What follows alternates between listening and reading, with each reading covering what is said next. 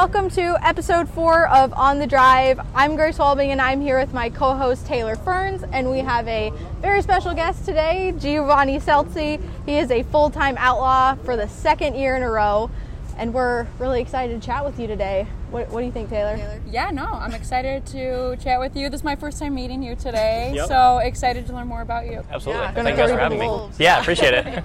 So we're going to get into Florida Speed Weeks, but I have a burning question, actually a follow-up question to ask you. Okay. About a week ago, I asked you why your nickname was Hot Sauce, Yep. and you told me you'd ask your dad why that's your nickname. Did you find out? I did not. I spoke to him this morning. I failed on that task I was supposed to do, but no, he was always one to call me goofy nicknames when I was younger. That one kind of stuck. Yeah. Man. Well, That's where it begins. We need to make up something behind it, Yeah. like I love hot sauce or something stupid. Then people are going to bring me shit with hot sauce and hot wings and man. stuff. I don't need that. Do you like hot wings? Not really. I need to just say yes. I love hot let's define food. hot things Yes, first. right. Yeah, Yep. we need to get you a hot sauce sponsor. We've worked on it. Haven't made much headway, but we've tried. We're working on it. So the Yeah. Outlaws have their kind of halfway brand of hot sauce, so that's worked out for us. Yeah. Well, there you go. Yeah, we should do some recruiting. Yeah. There's got to be somebody out there. Well, speaking of hot, we are here in Florida, and it's quite warm. So, talk about your speed week so far. Yeah, it's been way better than last year, that's for sure. I think we did take a provisional the very first night, so didn't start our Outlaw Tour off last year very good, but we've been really fast this year. I feel like, end of 2022, we ran second at World Finals and then started the beginning of last year, kind of how we unloaded, and we were god-awful every time we hit the racetrack. So kind of refreshing. Tuesday here when you practice is unique, I feel like, because you're really never racing around cars, so it's hard to get your car right. You can almost dial yourself out trying to make laps and trying to go as fast as you can on a slick racetrack. So, kind of Tuesday was almost a night where you just make sure nothing falls off, make sure everybody kind of is in their groove. Again, we have a new car chief this year, Bob Curtis. He's done a great job. So nice to be able to time good. We've had 2 different engines in, and they both run really well. So, what's like your mentality about speed weeks? Like, is it kind of an outlier where some of the things with like the sandy tracks and stuff like that doesn't necessarily apply to the rest of the season, but do you view it as kind of an opportunity maybe to knock the cobwebs out, or how do you view like speed weeks? Yeah, for sure an outlier. I think not going to Australia hurt me a little bit. After 2 or 3 sessions, you kind of get back in the groove of things. I've been racing long enough where I've kind of figured it out by now, and things have slowed down, but it's kind of one of those things where I feel like you're not going to win the championship at Florida, but you can definitely leave here in a really big hole if you have a couple DNFs like we did last year. But I don't know. It's one of those things where if you run really good, it's kind of like, yeah, good job. And if you suck, it's kind of like, yeah, good job. So there's not really nothing you can hurt coming here. But like you said, the tracks are very sandy. This is the only place we come in Florida. So here in Charlotte are similar in some ways, being just very silty, kind of shitty dirt with not a lot of grip. So there are 2 places you have to be fast at, obviously, to go win the championship in Charlotte, but some places you kind of set aside. And there's quite a few cars here. This is like the most cars, I think they said, since 2008, 45 cars.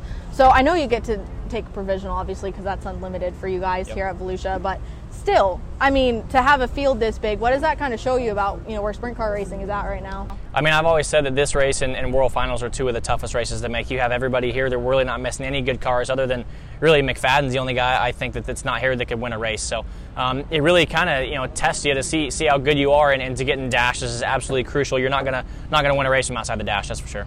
Yeah, so we were actually talking with Jason Pursley yesterday, non-wing sprint car racer, and he kind of emphasized like qualifying, something that he wants to work on, and just talking about that in the wing sprint car realms. Obviously, pill draw can really kind of make and break your night.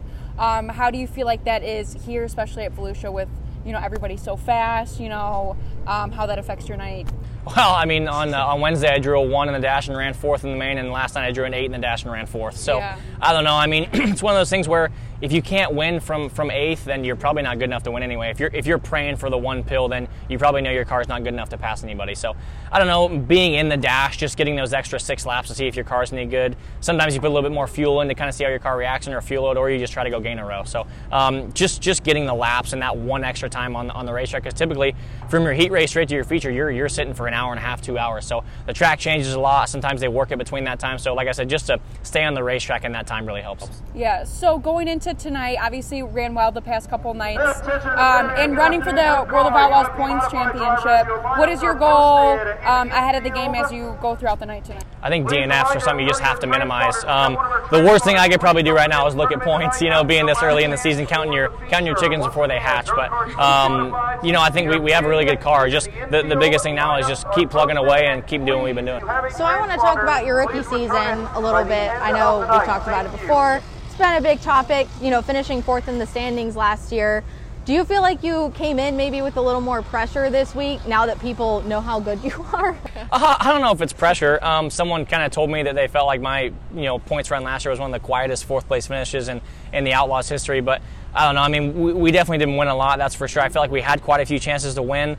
I don't know. I've not really been one to try to read my own press clippings, but I feel like we've been fast. I have a decent amount of experience before I got in the Outlaw Tour, won a handful of races, and felt like I was really ready to take on the Outlaws. I mean, you look at Landon Crawley, he's had 0 410 experience, and he's gotten a trial by fire, but he's done a phenomenal job.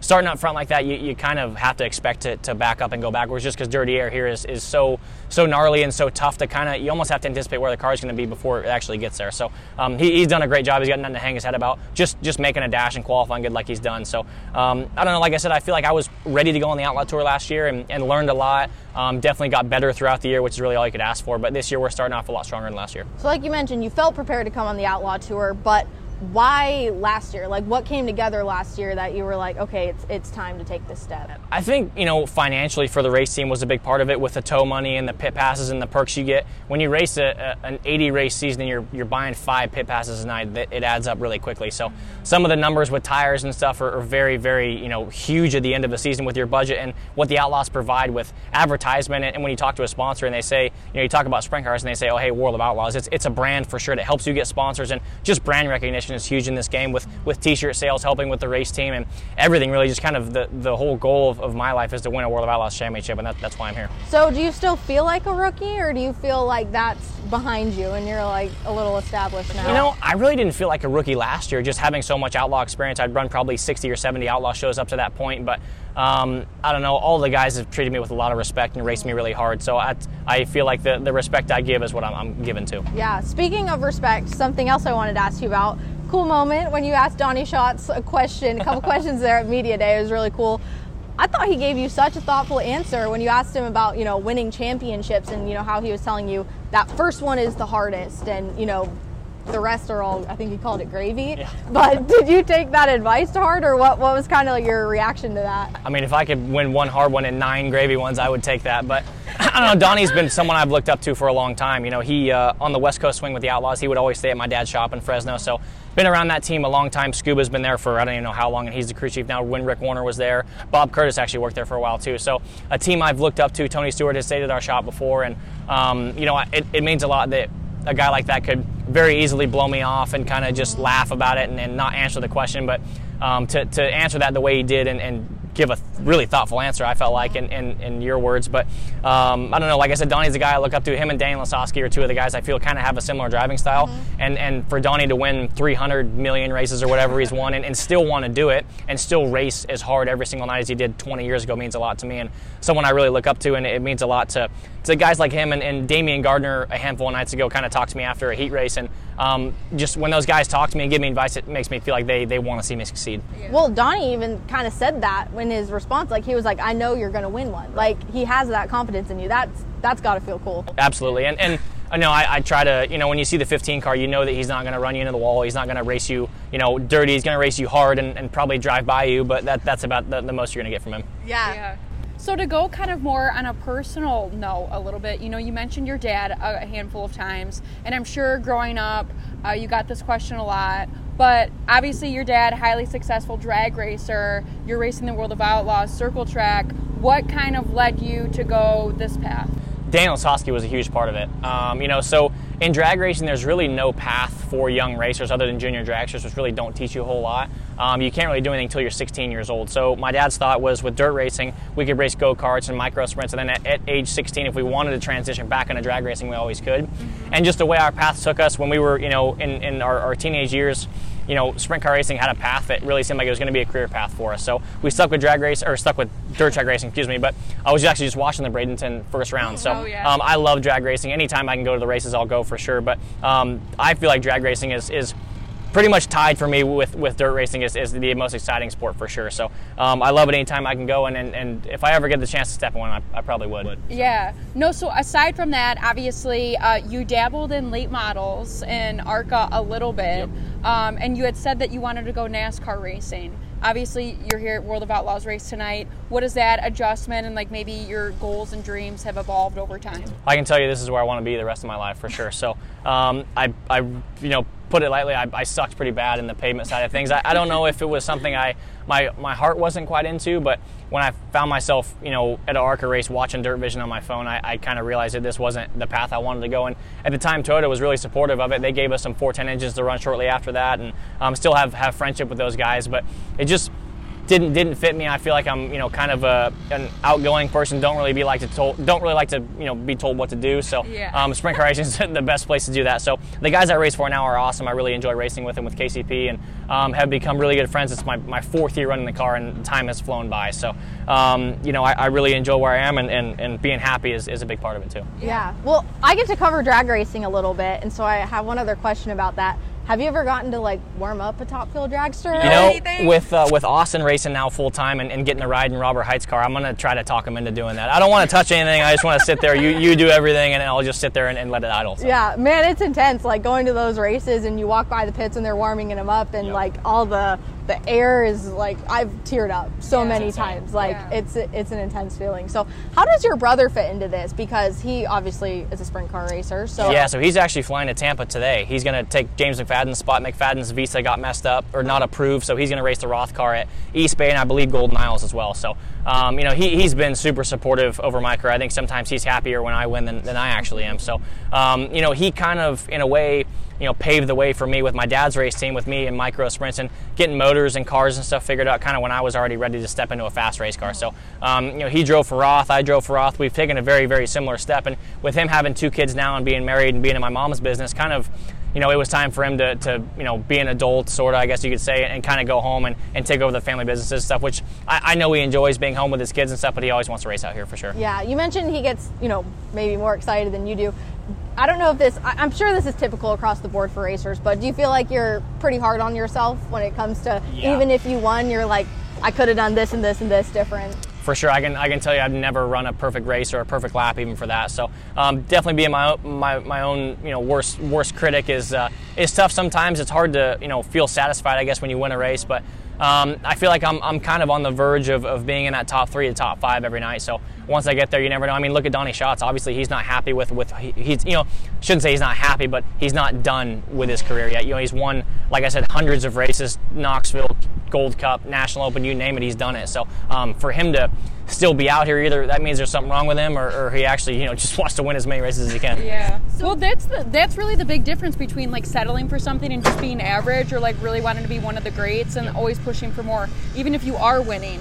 So with that, as far as preparation goes and all that goes into racing, so many different variables, are there certain maybe mental preparation aspects you do, or physical, do you work out, or how do you prepare for a race? Yeah, workout for sure. Peloton's actually become a big part of my life. I know all the lovers of Kendall Toole and all the Peloton workout girls and guys. So Peloton plug. Yep, exactly. Yep, I should get a sponsorship from that. Yeah. Yep, exactly. So hot sauce and Peloton. Yep. I actually started talking to a sports psychologist middle of last year, and I feel like just he didn't know anything about racing, and he's helped me quite a bit. Just getting kind of an outside viewpoint on things. When I explain something to him, a heat race or a feature, he'll stop me and say, so what exactly is a heat race or a feature? So being able to explain that to someone new and giving a whole outside, perspective that he has on it has helped for sure.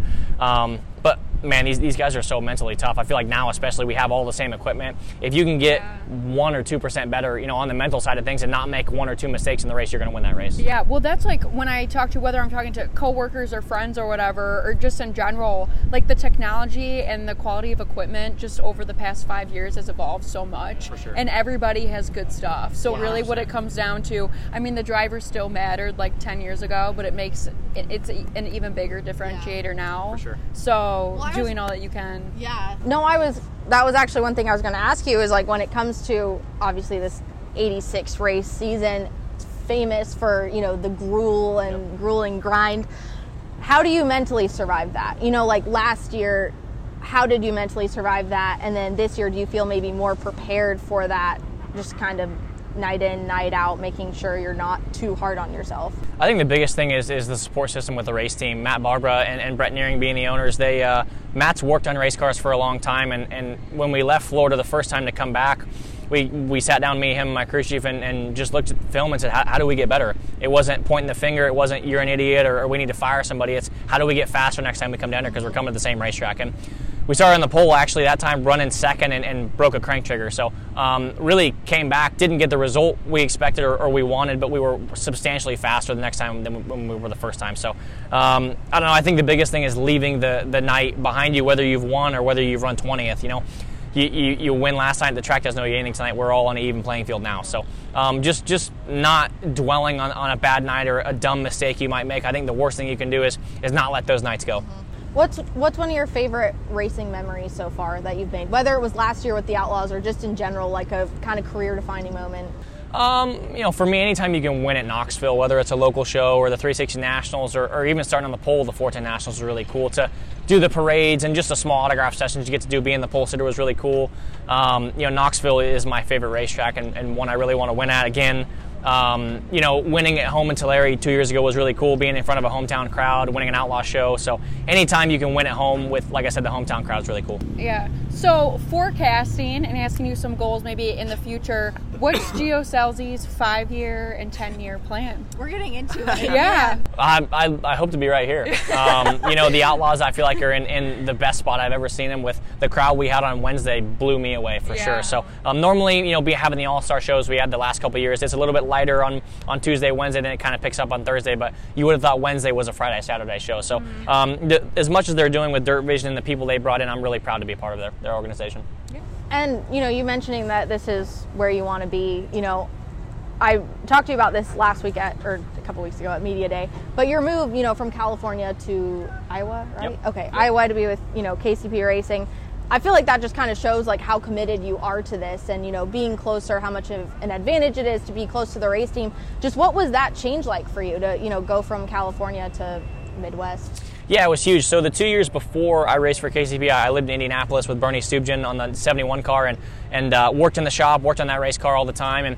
And, you know, it was one of those things where I'm you know, up at 8:39 in the morning, servicing the race car and racing that night. So it wasn't really a sustainable option to be fast. We won a handful of races and we're really fast, but to compete with Donnie Schatz and David Gravels and Brad Sweet, you have to be fresh and be able to sleep and get your rest and work out and focus on the mental and physical side of things, not worrying about running the valves or working on a race car or washing the race car at night for that matter. So KCP, the first 2 years, again, we were down a crew guy and I was kind of a bounce around guy, took care of the engines and stuff, and my crew chief now, Adam Clark, has really stepped up, and now we have 3 full-time guys like we had last year, and it's kind of weird not having to work on the race car still, but I appreciate the work they put in, and me being able to focus on my mental, you know, health and physical health, I feel like has made me step up as a driver. Personally, was that a big change for you, or were you just used to traveling and competing, you know, or was it? I moved. You probably felt like you were taking a vacation, honestly. Man, I'm done vacation right now, it seems like. So those guys, they work their asses off, and them having to stay up late is something I really appreciate. So, yeah, not having to wash at night, not having to get up in the morning is very nice. I can promise you that. No, I understand. That's why I'm like, oh, he's probably more relaxed, you know, in tune, and so I can empathize. Only problem is now there's no excuse when I don't run good. I can't say I'm tired or I had to work. It's just you suck. So exactly. But I think it shows, like, it's always great to have, like, a good support group and like foundation to rely on, and so you like emphasize on that, and for so sure. That's a big. They get it. My crew guys understand that. You know, sleep is one of the most important things. You know, there's a lot of nights where you drive 3-4 hours overnight in my t-shirt trailer, and you're still getting to bed late. But those guys get it. They love doing it, and they wouldn't have it any other way. So who are you outside of racing? Oh, there's not much to me outside racing, that's for sure.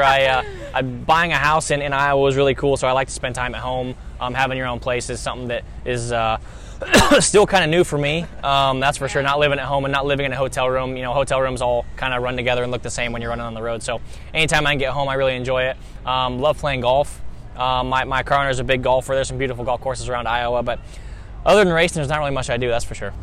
It's so funny. In like Supercross and everything, all those guys, they play golf. We were talking to Jade Avedizian. She golfs. I'm like, what is with all the racers golfing? Well, it's a mental game. It is. Yeah. I mean, I think sometimes the harder you try in golf, the worse you get, and it's the same thing in racing. You know, the harder you race, you make more mistakes. So, you know, it seems like if I take 2 or 3 months off golf and go play, I play the best round of my life. Then when I start trying to practice shit and figure things out, I get worse, and then quit for 2 more months. Yeah. So, you know, it is fun. I think it's such a social sport as well. You know, you can bullshit.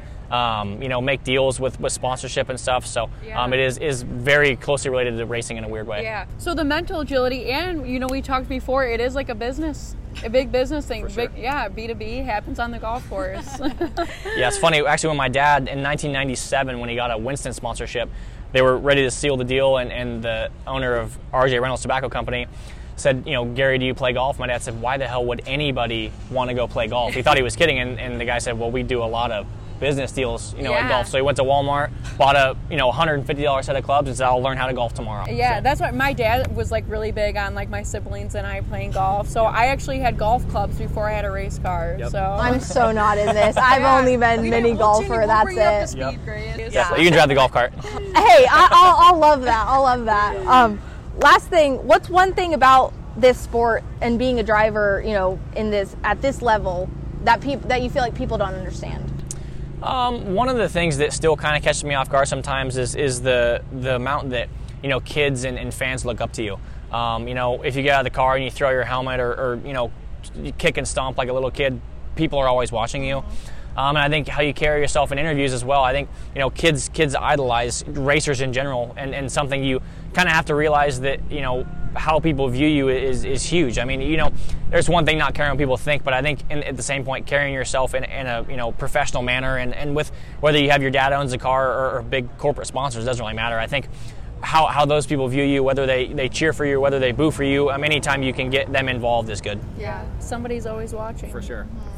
All right, well, next time I see you, or if I see your dad, I do expect an answer. I promise you he will have some kind of answer. I need to call him back and ask I'm him. telling you, the hot sauce nickname just stuck with me, and I was like, I gotta find out why. So now I feel like it's becoming a weird obsession that I'm like, why is this the nickname? Yep, it's stuck, that's for sure. It sure has. Well, thank you so much for No spending worries. time with us today. We appreciate it, and that was Thank a you fun guys. conversation. So No worries. that concludes episode 4 of On the Drive.